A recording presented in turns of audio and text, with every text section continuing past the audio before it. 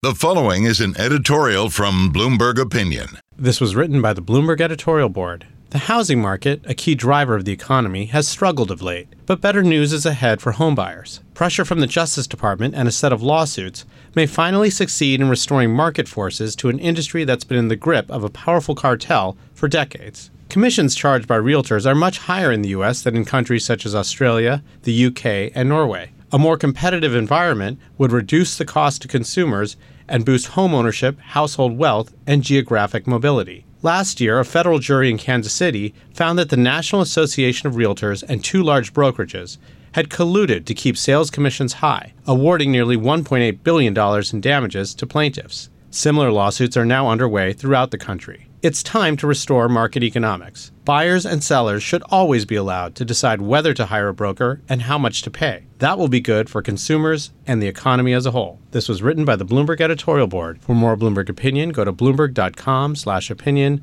or OPIN Go on the Bloomberg terminal. This has been Bloomberg Opinion.